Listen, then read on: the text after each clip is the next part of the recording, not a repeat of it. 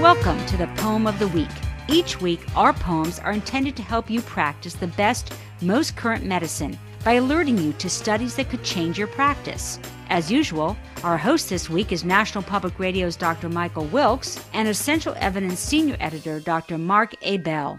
Gentlemen. Good day, Mark. How are you? Fine, Mike. Good to see you. We've got, depending on when people listen to this, various COVID activity right now. I'm on the West Coast, and we're seeing a pretty big rise right now of COVID. Lots of people have turned to using Paxlovid.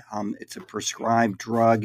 It is quite effective if it's started early, effective at keeping people out of the hospital. When the antiviral treatment Paxlovid came into wider use for COVID infections, doctors and others who prescribed it and patients who took it noticed that once symptoms resolved, that sometimes these symptoms flared up again in a few days.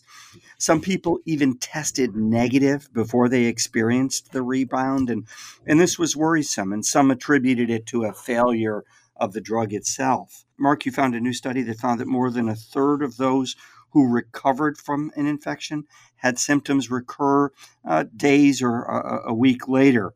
But this puzzling phenomena seems to occur whether you take the Paxlovid or not. So symptom return is common. It doesn't mean that we need to worry. It's often, it seems, just a way the disease progresses. But what's surprising is how many people do experience this rebound.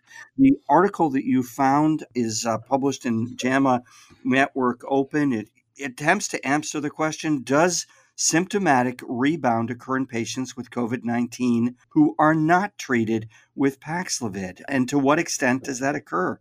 Mark, tell us about this. Yeah, so readers who do want to take a look at this, and I'd encourage them to, because there's a pretty cool figure showing the individual symptom recurrence by patient. It's called Recurrence of Symptoms Following a 2-Day Symptom-Free Period in Patients with COVID-19, and as you said, JAMA Network Open. So yeah, this has been widely reported, and it's been associated with Paxlovid. But is this causally related to use of the drug, or is it just part of the, as you said, natural history of SARS-CoV-2 infection? So these authors use data from the placebo group, so the untreated group in the ACTIV-2 randomized trial.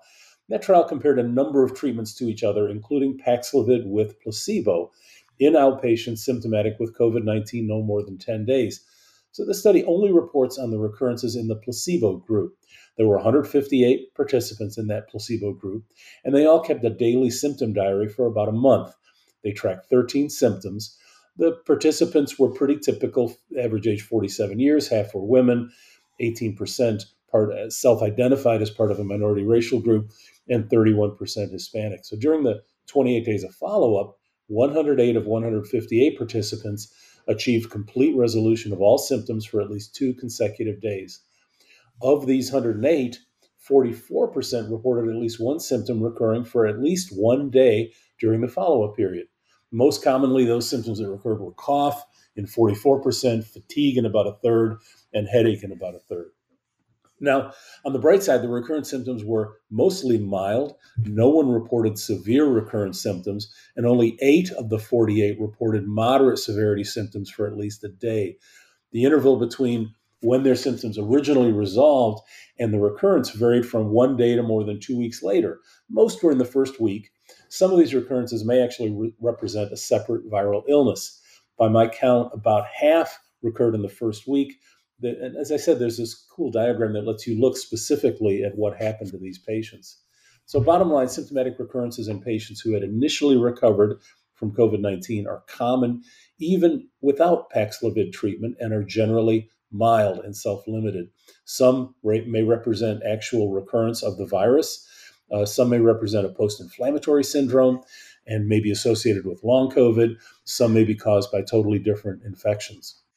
So Mark, very interesting. It is important to sort of be able to put that in context. So there's a very cool study that gives us important information. I'm just wondering, on a related note, so these folks end up with these rebound symptoms.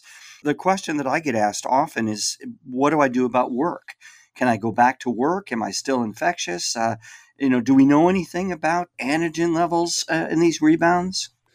No, that wasn't part of this report, and they weren't systematically measuring them. I would say follow the usual guidance. If somebody is relatively asymptomatic or only mildly symptomatic and testing negative, then they can, I think, go back to work.